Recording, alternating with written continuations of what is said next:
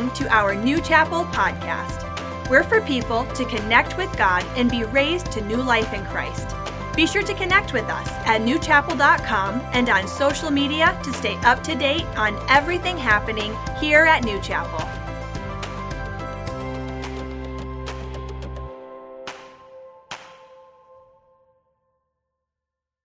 Good morning. It's so good to see everybody. My name is Joe Bevilacqua. I'm the lead pastor here. Take something out to take notes with today. Welcome to the second part of our series on a field guide to spiritual warfare. It's really part of a broader season that we've been in as a church, really starting the first week in January. We've been talking about brazen Jesus and how Jesus was a man's man. He wasn't a wuss. I love that. And if you missed that whole series, it was oxygen, especially some of the men in our church. We moved on into February, where we really got into the weeds on spiritual warfare, talking about the armor of God. We went through a series called Armor Up. Now listen, all of these messages stand on their own. You're going to get something out of today. But if you want to go do some archaeology and trek with some of those, maybe you missed it, you were here for whatever reason, you can go to newchapel.com/watch, or you can sign up for our podcast. Either way, it's all built on itself, and it can be a standalone. Today is going to be no exception. If you have your Bibles, turn with me to the book of Ephesians chapter 13. We talked about the armor of God in February, but we did move into a new series, Field Guide, because it's really getting into the practicality of spiritual warfare and how we engage in spiritual battles in this life. Paul, the apostle who wrote most of the books in your New Testament, is in prison, chained to a Praetorian guard, and he's using that armor as a symbolic, as an allegory for the spiritual attire that God has for all of us. I'm going to start reading in verse 13, Ephesians 6, if you would. Take up the whole armor of God, that you may be able to withstand in the evil day. And having done all to stand, stand therefore, having girded your waist with truth, having put on the breastplate of righteousness, having shod your feet with the preparation of the gospel of peace. Above all, taking the shield of faith, which you were able to quench the fiery darts of the wicked one. Verse 17, take the helmet of salvation and the sword of the Spirit, which is the word of God, praying always with all prayer and supplication in the Spirit, being watchful to this end. Now, there are 7 pieces to the armor of God. If you've been around Christianity for much time at all, maybe heard preachers preach or read a little bit of the Bible, you'll start to have things stand out to you. One of the things early on for me, I was like, God really likes the number 3 and 7. I don't know why, but it seems like that's his thing. You know, we have the Trinity as a 3. You'll see 7 all over the Bible. And 7 is a very actually hot button number all through Scripture. And in fact, the first 6 things in any one of the lists that you'll find in the Bible, they're typically very, very similar. And the 7th one is similar, but it'll have some different take on it. And if you read through, there were 7 days of creation. On the 7th day, God rested. There's 7 primary colors in the rainbow. There's 7 notes inside a scale. Do, re, mi, fa, sol, la, ti, do. And it continues on. Just in the book of Revelation, there are 7 churches, 7 letters, 7 candlesticks, 7 kings, 7 eyes, 7 thunders, 7 spirits of God, 7 seals, 7 horns, and so on. I won't bore you, but the idea being is that this theme comes up in Scripture. It's something that's shown. And to the people that would have been reading this list of the armor of God, they would have seen clearly that the 7th was there, even though it was shown in a slightly different way. Let me read it one more time. Take the helmet of salvation, the sword of the Spirit, praying always with all prayer and supplication. A first century Christian Roman citizen, Ephesian, that's the book of Ephesians is written to the church in Ephesus, they would have immediately known what part of the armor of God is not directly being shown, but is directly being cited. And here's what it is. It's the one that you would fly through the air to an enemy that has some proximity away from you. That's what it is. Well, what is that? It's prayer, for sure. It says that plainly, but it's talking about, in the Roman soldier's garb, the spear and the arrow. Go and throw up that slide, guys. I love showing you some context with that. That's actually art of me in war a long time ago. Just kidding. It's ridiculous. But this is a Roman Praetorian soldier, and you can see he has a big old shield there. By the way, next week we'll be concluding this whole series and season that we've been on, talking about, above all, the shield of faith. But you can see a spear in his right hand. And then over in the far left, you can see you have an archer there. He has arrows. You also have different spears going on. Now, there were different spears for different reasons. And there were different arrows for different reasons.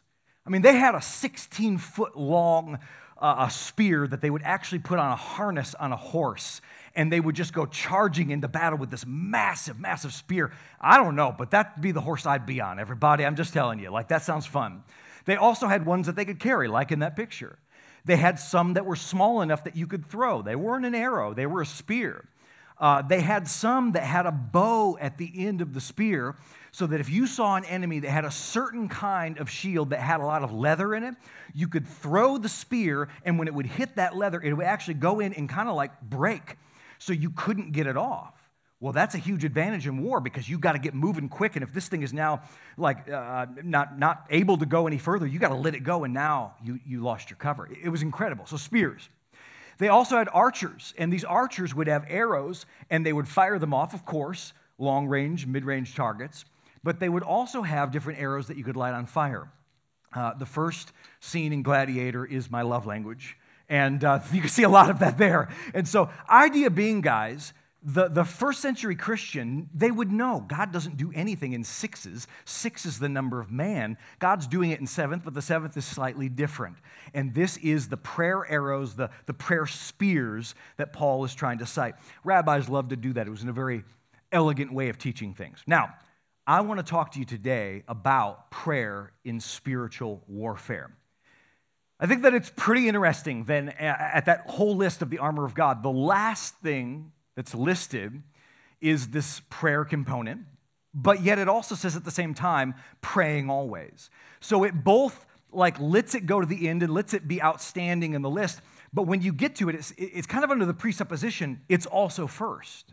It says praying always. So while you're putting on your belt, while you're putting on your breastplate of righteousness, helmet of salvation, while you're doing all that stuff, that's great. You always have to have guard for the enemy. Like while they're living their lives in camp, you always are looking out and you're ready to fire one. If you get an attack on you, you're ready to absorb it. We'll talk about that next week. But you're always ready to pop one off on an enemy. And so it is so indicative of the importance that God puts on it. It is the first and last thing that we're called to do. And I don't think that there's a person in the room that would disagree with any of that. But I don't want to take a show of hands on how many of us put it as the last thing. It is the, like, oh crap button of our lives sometimes. It's when the proverbial feces hits the oscillator. Help a preacher out. You know what I'm talking about? Or y'all just pray all the time. It's when everything's gone bad. It's when you've lost big, the big book. You're like, oh God, please. And it becomes this last thing. And listen, God's not shouting you down when you pray. He'll take what he can get. But I got to tell you, if we could approach him and make it something of a priority, it would be a huge deal. But I do understand. It can be intimidating, even the thought of it. So I went to a church growing up, and it was very formal in many ways. The pastor would get up there, and he was a smart cookie. I believed everything he said, couldn't understand a word. But I whatever he says, that's true, you know. And we tell him that every once in a while, but it was like another language. And he'd go up and pray, and it was beautiful, but it was Old English. Oh God, we beseech thee from the throne on high. And I'm thinking like, is this a poetry slam? What's going on? I couldn't relate to it. Anybody else know what I'm talking about? It's beautiful, but I have no idea. And then, like, they said, well, you ought to go down to children's church. Okay. So I went down to children's church, down Sunday school. Anybody old enough to even know what that is? And went down to the Sunday school, and I had the best Sunday school teacher. Her name was Mary Mumaw, the only other Italian in Western Michigan, by the way. And she had that felt board, the flannelgram, and she put all the things up. And she would pray. And I remember when she'd pray, I feel so comfortable. Because it wasn't Old English with the these and thous. She really knew God. But then she'd be like, all right, we're going to get in a prayer circle. And I'm telling you, my heart started thumping out of my chest. Because prayer circle is this, if you didn't grow up in church. We're all holding hands. And that's a lot, okay? We're all holding hands before the pandemic. I don't like this. Let's pound it prayer, everybody. So we're all holding hands. And then when you're done praying, you squeeze the hand of the person next to you to send the prayer down. And then it's your turn. That's horrifying. And so I remember being in this circle, and we're sending the prayer down. And about halfway through, I've got a person after me before it would be done, and we're halfway through the whole circle. This guy's taking all my material. What a jerk. I mean, I was going to go for the missionaries. Why you talk about missionaries? You don't know any missionaries. You know, we had that church that had all the missionaries on that cork board in the back. I took one of the cards. I was going to say my name and impress everybody. This joker knows them, and I'm intimidated. So when it hits me, here's what I would always do. Here's my trick. You squeeze, and I'd go like this. I'd pass it right on and not even pray. And finally, after weeks of that, my Sunday school teacher said, well, why aren't you praying? I said the classic religious thing. You ready? Well, it's unspoken. Anybody else got one of those unspoken? I had bags of unspoken prayer. I don't want to talk to everybody. I don't want to put a performance on. I don't have to do that. Now, today it's different. I get in front of people and I pray, but I got to be honest. It didn't start out that way. It was fairly clumsy.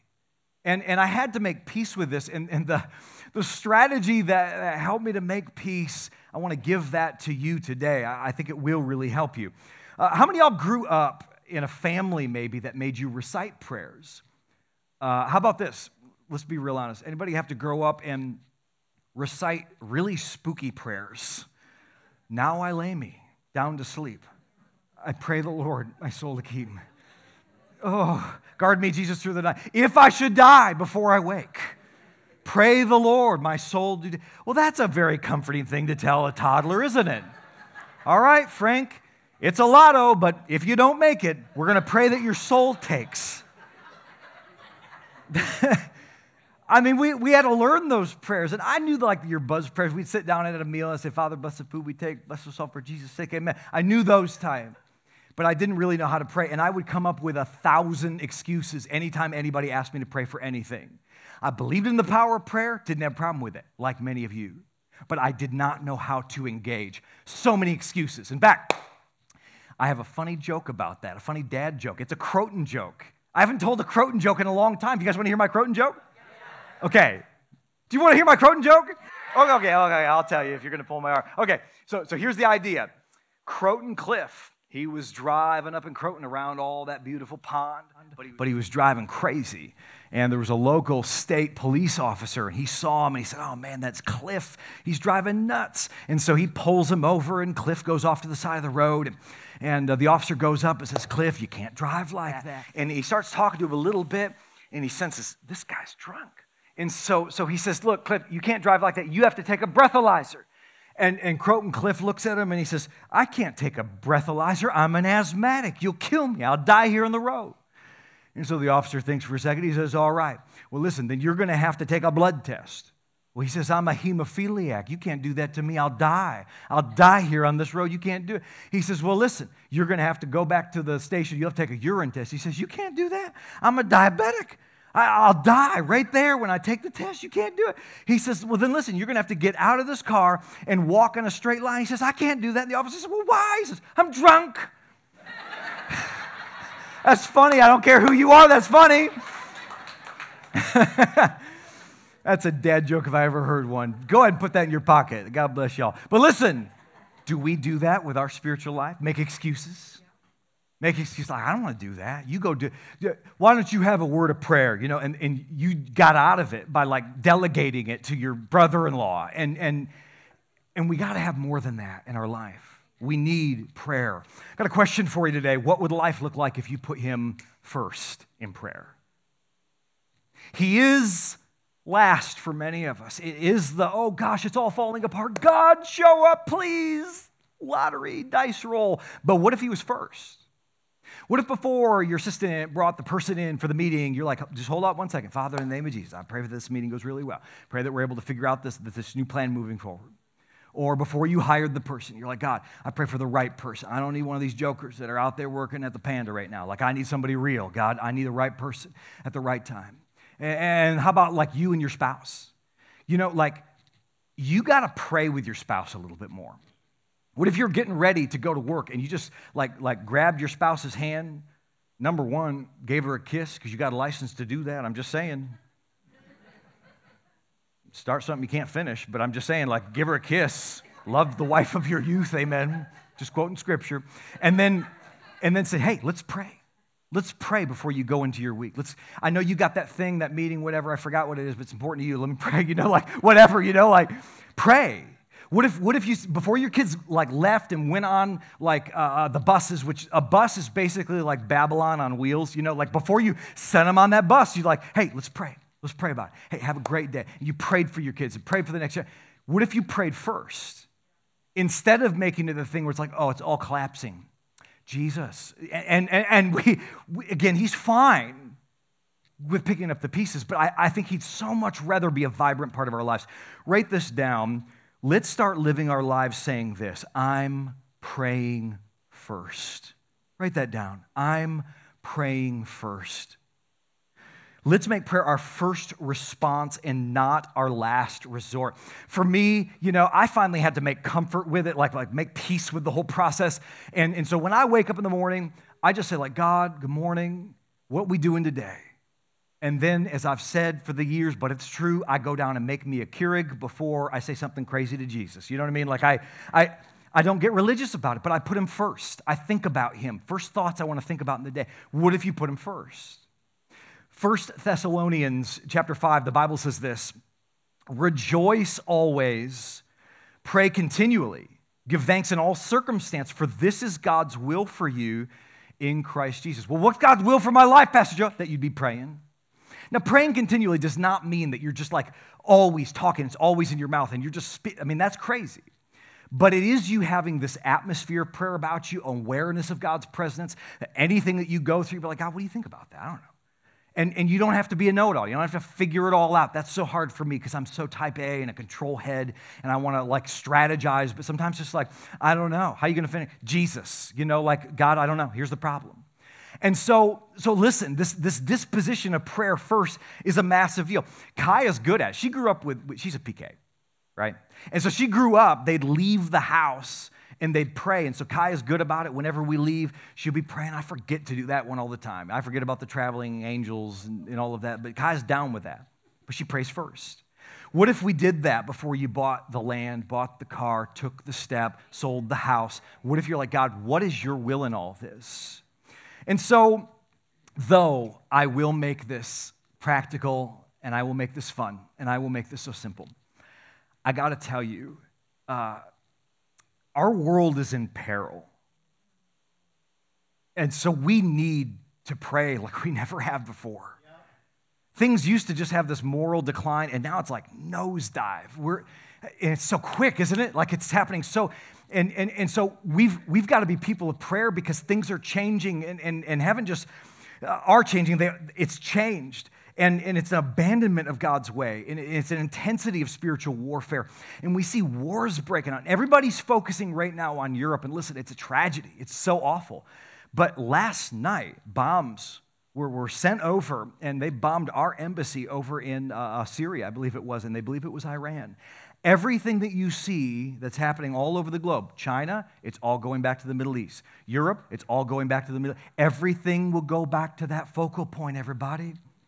People have been asking me the last several weeks, are we living in the end times? It has to be. It has to be. When you have the Orthodox Church and the Evangelical Church agreeing that Jesus is coming back soon, guys, I'm telling you, pack your bags. It's important. But don't just live for that rapture. You got to live in the today. And you got to say, you know what? This world might be going south, but I'm still here. I'm the salt of the earth, the Bible says. Jesus said, I'm the salt of the earth. I have a preserving factor. I'm going to pray. God's going to meet us here in the midst of all of it.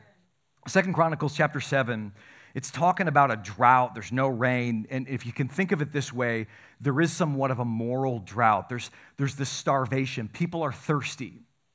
What does Joe Rogan have in common with Joe Bevilacqua? We both could whoop you. I mean, do you know what's in common? And he's not a moral man. He's in search for the truth. You see that? Why are we drawing all kinds of wild characters and they're in search for truth? Has he landed on it yet? No, I'm praying that somebody he respects lead him to Jesus. Yeah. But let me just tell you, guys, there is a thirst for truth in this world. And when somebody's bold enough to give it to people, people respond in a positive way. Here's what it says in 2 Chronicles 7. If my people, put that scripture up there, guys. It says, if. I like how he puts it, if. It's almost like, let me just throw this out there. You going to do it or not? Things could be so much different if my people who are called by my name would humble themselves and pray, seek my face, turn from their wicked ways, I'll hear them from heaven. I'll forgive the sin. I'll heal their. We need that. And guys, it is the evil day, so to speak. We've been talking about that out of Ephesians, where it's already happening and it's going to happen in your life. And so what do we need to do? We need to be able to send out some spears, some prayer arrows, and come on, not just defense, but offense, and take some ground in this kingdom. We need to learn to pray. Can I hear an amen? Amen. Now, good news is this. Jesus wants to help us with this. Now, Jesus was with his 12 disciples. And typically, when he was out on the road, he would find a certain place. I think he liked to pray in gardens, so there'd be local public spots. And we know also that he would do it pretty early in the morning. In this particular situation, I don't know specifically where they were at, but the proximity was so much that the disciples could hear. I'll also say this. The disciples were not high-character people, and so they very well could have been eavesdropping. So Luke's gospel, I'm going to read this in chapter 11, verse 1. One day Jesus was praying in a certain place. I could preach a whole message on just that. When he finished, one of his disciples said to him, Lord, teach us to pray. Now let me just say, these are Jewish guys. They were growing up Jewish boys. They memorized prayers. Shema Yisrael, Adonai Eloheinu, Adonai Echad. Hear, O Israel, our Lord is one, our God is one. They memorized these prayers. They would say it in the morning, in the evening, when they would eat. They had different prayers that they would pray at different festival times and feast celebrations. They weren't saying, we have no idea how to pray, teach us to pray. They were saying, I want that. Yeah. Whatever you are doing, teach us to do that, Jesus. We want to pray like that. And so it resonates with them because it's highly relational. What does Jesus do? He says, all right, let me give you the headings. And he goes through all the headings of what he was going over. And what happened? 2,000 years later, we now have a Lord's Prayer, and we recite it. Our Father, which art in heaven, hallowed be thy name. Thy kingdom come, thy will be done. And anytime you messed up when you were a kid, you were given some beads and told to act right and go sing songs, But listen, it was never meant to be that. Now, when I do a funeral or if I do a wedding, oftentimes we'll say the Lord's Prayer. It can be a beautiful thing.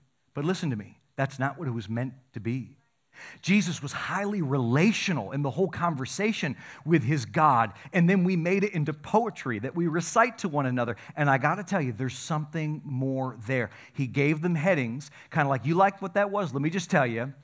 And so it's said clearly in Luke 11, but it also says it in Matthew 6. I'm going to read it out of Matthew. Jesus says this, pray in like manner, pray like this. Our Father in heaven, hallowed be thy name. Your kingdom come, your will be done on earth as it is in heaven. Give us today our daily bread. Forgive us our debts, as we also have forgiven our debtors. And lead us not into temptation, but deliver us from the evil one. For yours is the kingdom and the power and the glory forever. An outline, a powerful, powerful outline. And listen, if you're like I was, and if I said, hey, would you just close us out in prayer? And you'd be like, not me.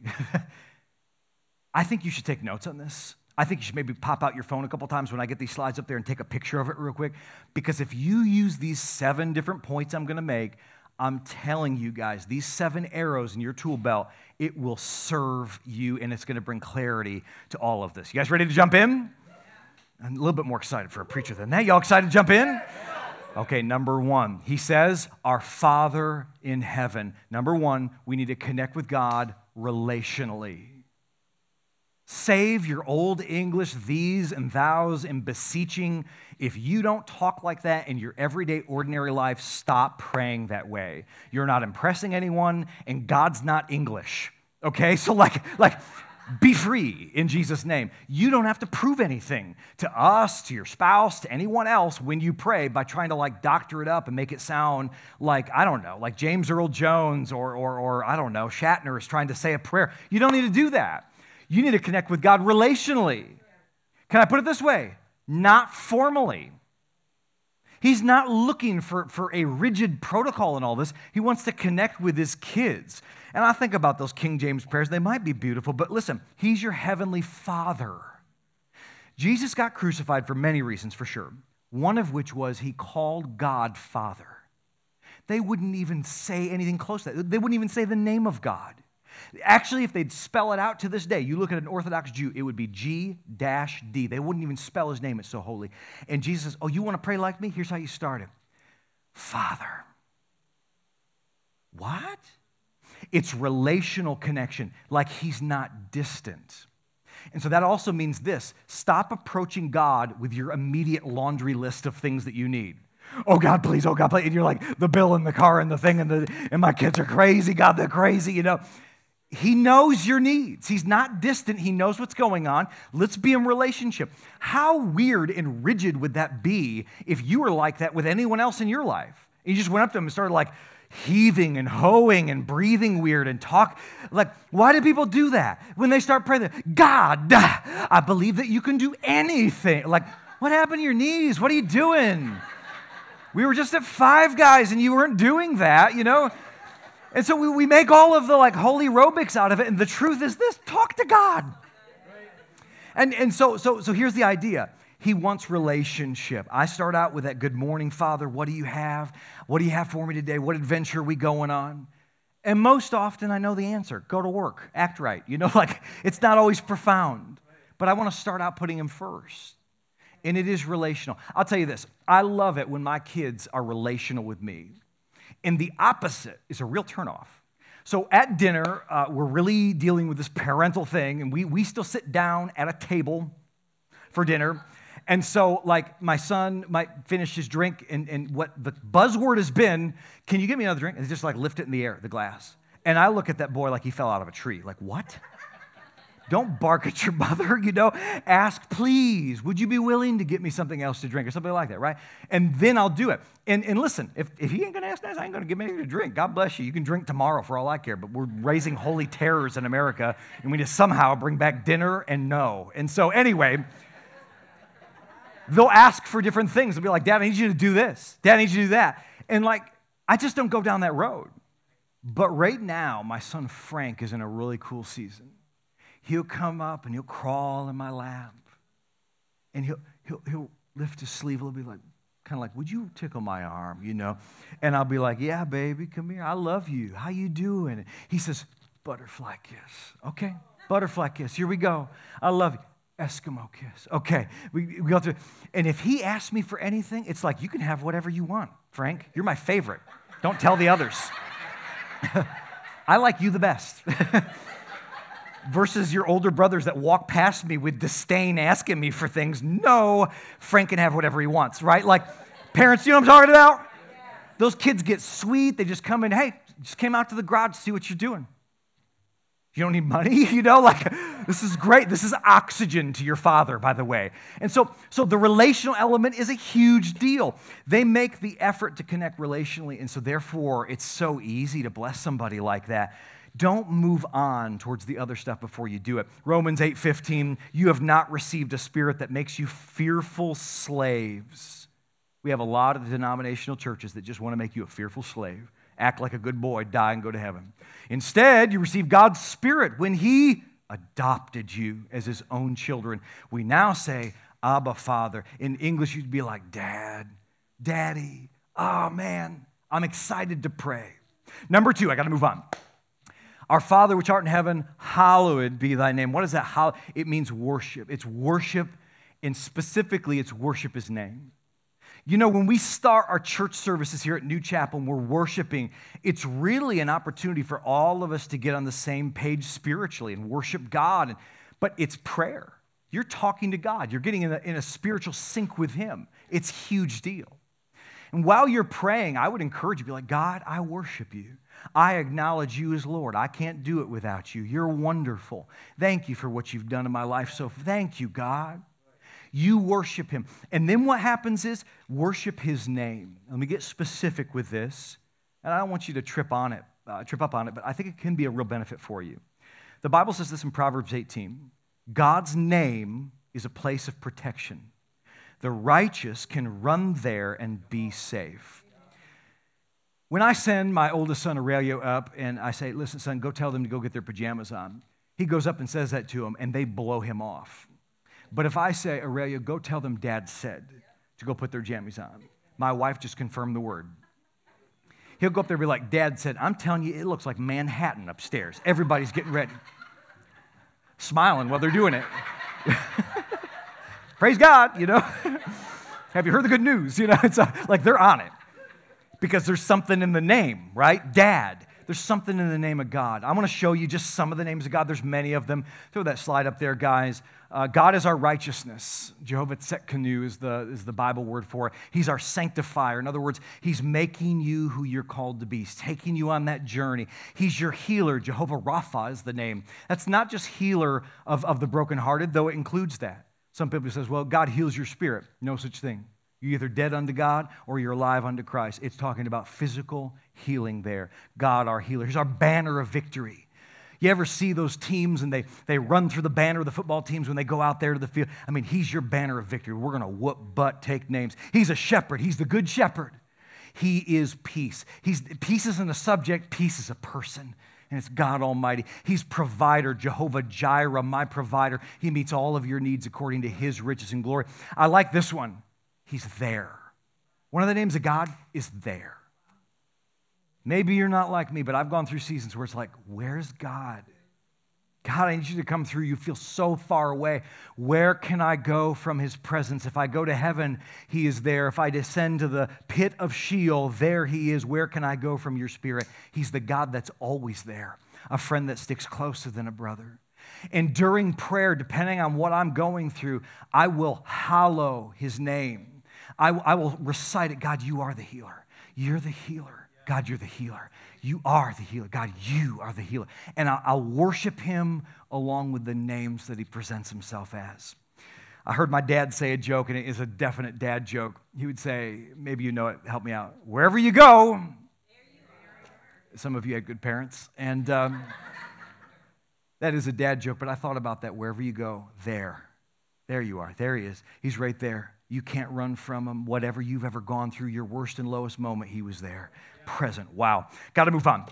It says, your kingdom come, your will be done on earth as it is in heaven. Number 3, write it down. We need to pray His agenda first. His agenda. Notice, your kingdom come. Your will be. It's your before it's your. And you can be patient to do this because you're in relationship with Him. We're going to get to your list. We're going to get to the things you're asking about. He's very interested in that list. But let me just tell you, get interested in the things that God is interested about. Well, what's He interested about, Pastor Joe? Listen, one word, others. You want to pray through God's prayer list? Just start with one little key word, others. So start praying for Jewish people and Ukrainian people and Chinese people. You start praying for people in Grand Rapids. You start praying for people in your family. You start praying for people at the church house. You start praying all in your life about other people. And I'm telling you, it just makes God happy. That it doesn't have to be all about this desperation of, oh God. And you can run to God anytime you want. But listen, if you got time and you're living your everyday life, talk about what He likes talking about first. Listen to what God is all about. Matthew 6:33, seek first His kingdom, and all the stuff will be given as well. It says it this way in Luke 12. He will always give you all that you need from day to day if you will make the kingdom of God your primary concern. Really, you getting your needs met is part of a bigger picture, everybody, of the kingdom advancing. And so we need to realize that, God, you have an agenda, and I'm going to pray it out. And so this has changed the way that I pray. I will tell you, it is very difficult sometimes. Because God calls me to pray for those in leadership and to pray for the governing authorities. And so I'm like, God, I pray for President Ahab and Queen Jezebel. Oh, shame the devil and tell the truth. You haven't prayed the same prayer? God, I pray for the rest of the Ringling Brothers, and I pray they get back on the road. And it's hard. And then after I get all that out of my system, about 2 hours. Just kidding. I say, God, get them saved. That'd change everything in a minute. We have precedent for that, don't we? Nebuchadnezzar. It could happen. God, I pray for salvation, a revival in the White House, a revival in Congress, a revival of just weights and measures. God, I pray for, and I'll start praying for the Supreme Court. I'll start praying for all these people. And I got to tell you, it'll help you with your heart. If you've got heart issues like your pastor has right now, like it'll help you with your heart, everybody. Start praying through and be like, God, they don't even know what they're doing. And those that do, God, I pray that you confuse the plans of the enemy. You can pray for the governing authorities and pray that God would stop them from doing some of the crazy, I got to move on this message. Okay. Don't just pray when you have a need. Pray about your needs before and after those needs are met. The Bible says this, give us this day our daily bread. Write it down. We need to depend on God for everything. Depend on God for everything. But here's what I mean by that. Let's say that you're believing God, I need you to meet my mortgage. I got this mortgage and I don't have the money. God, I need you to meet this need. And God will do it, I know. But years from there, when you're in prayer, every once in a while, you just say, God, I need you to pay for my mortgage. Even though you got money in the bank, you got investments now, you're grown. God, I need you to meet my needs. Because you're telling God, yourself, and the enemy that everything good in your life comes from him. Everything, every blessing. Every once in a while, I'll remind myself of that. Joe Bevilacqua, you are nothing without God. Anything good you like about me and anything good you like about my family or this church is because of God and what he's done in our life. And I got to tell you, I was leaving work one day. I got home and I got out and I looked at my beautiful house. I could hear my kids running around the inside. I got a pretty wife at home. God spoke to my heart because I went through a lot of spiritual abuse, a lot of people that were wrong. And God spoke to my heart and said, you didn't need all those people for me to bless you, did you? No, sir, I didn't. God is faithful and he is loyal. And you start taking ground with the needs. Don't forget where you came from and how good God is. And but by the grace of God, you'd be back on your can again because he is so good. Hallelujah. And so listen, you need to pray through all of that and say, God, thank you for it. Psalm 121, the Bible says this, I look up to the mountains. Where does my help come from? My help comes from the Lord who made the heavens and earth. He is not just looking up at mountains and thinking this is where the money's going to come from. The mountain in Bible times was the seat of government. Can I put it this way? Very similar to Capitol Hill.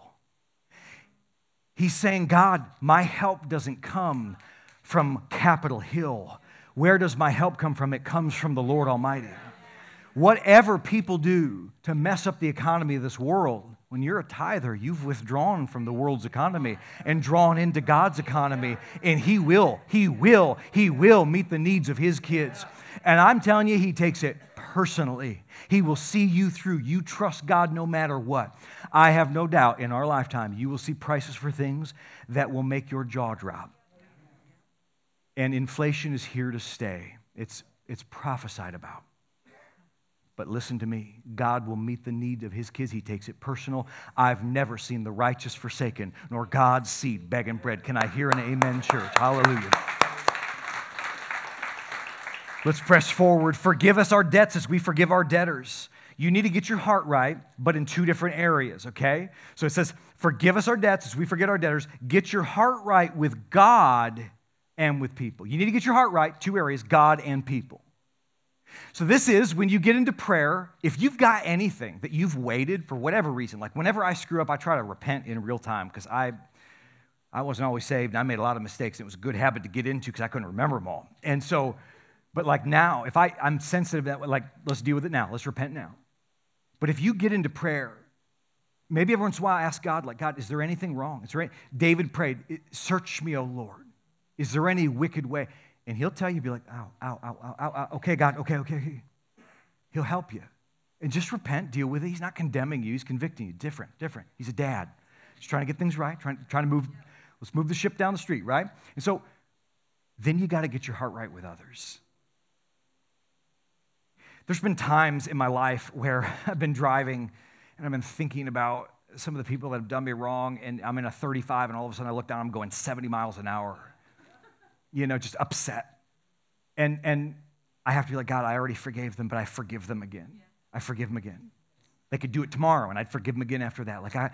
If you're holding something against somebody, knock it off. You can't afford that in your life. You can't do it. You got to let them go Well, I don't want to justify what they did. They went too far. They said too much, Pastor. You don't get it. Listen, I don't know what they did, but God does. And you will never have to forgive someone more than you've already been forgiven. And so you've got to let them off the hook, forgive them. Doesn't mean they even need to be part of your life ever again. Some of you need to forgive people that have been dead for decades. Forgive them. Let them go. Move on with your life. And use moments of prayer like that to be like, God, am I holding anything against anyone? Get rid of it, God. Start to pray and forgive people before they do stuff. If your commute involves 131 in any way, this will really help you.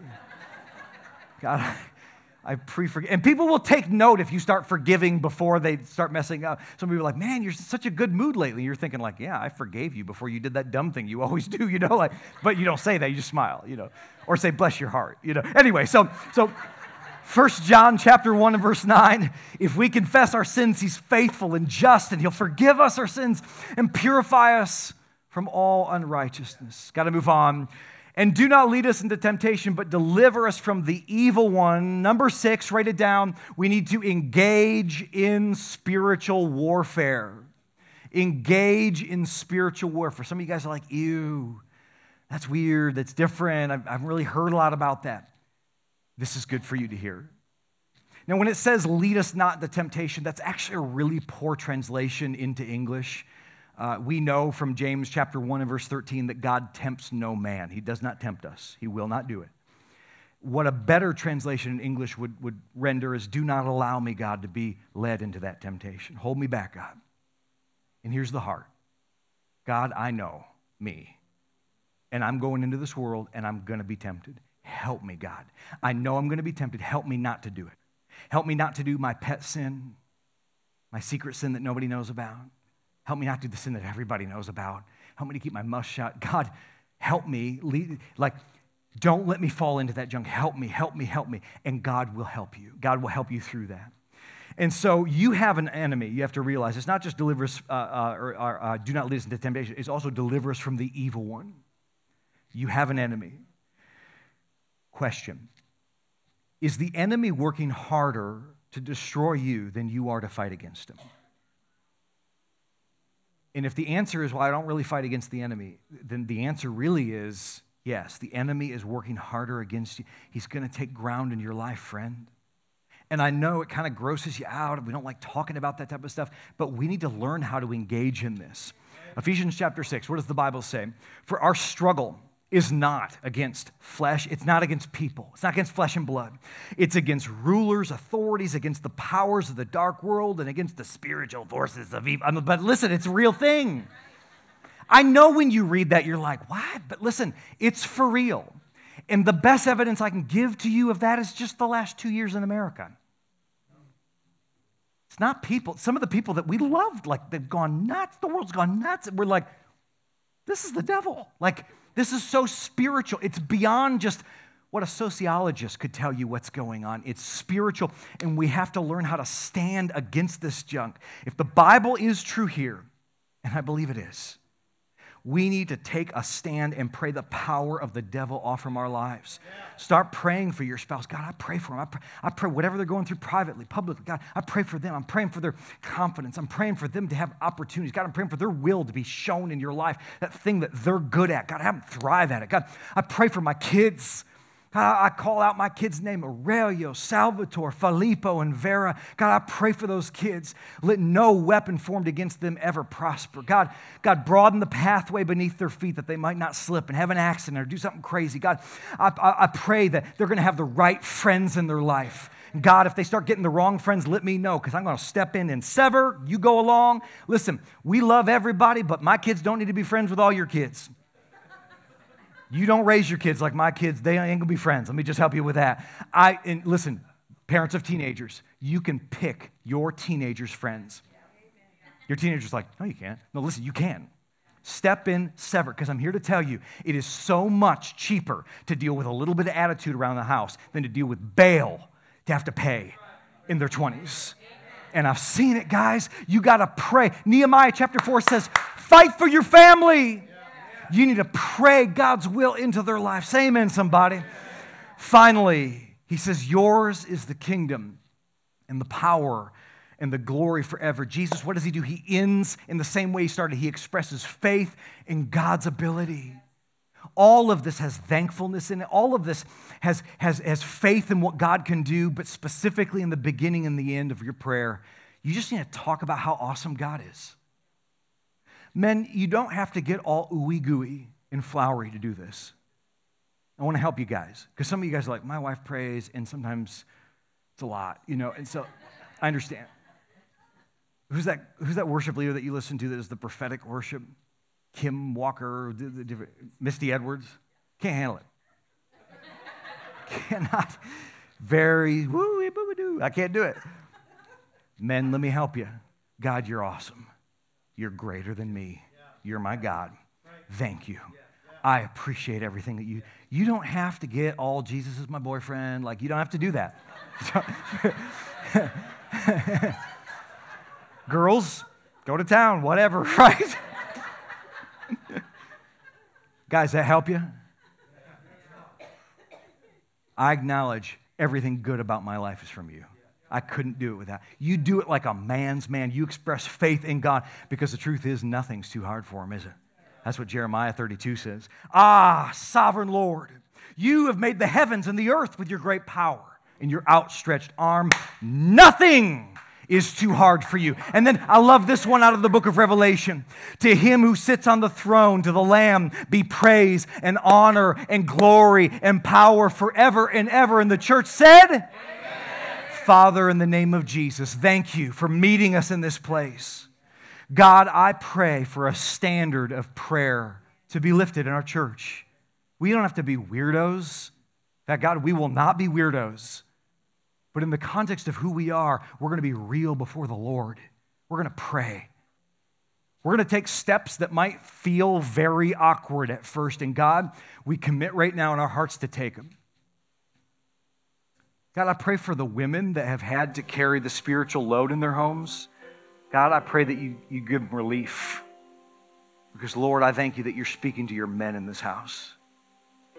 God, I pray that the men in this house would step up and pray. And when they do it, God, I pray that it would be awkward. Let it be. Let them sink into it. Let it be really, really weird and life-giving at the same time.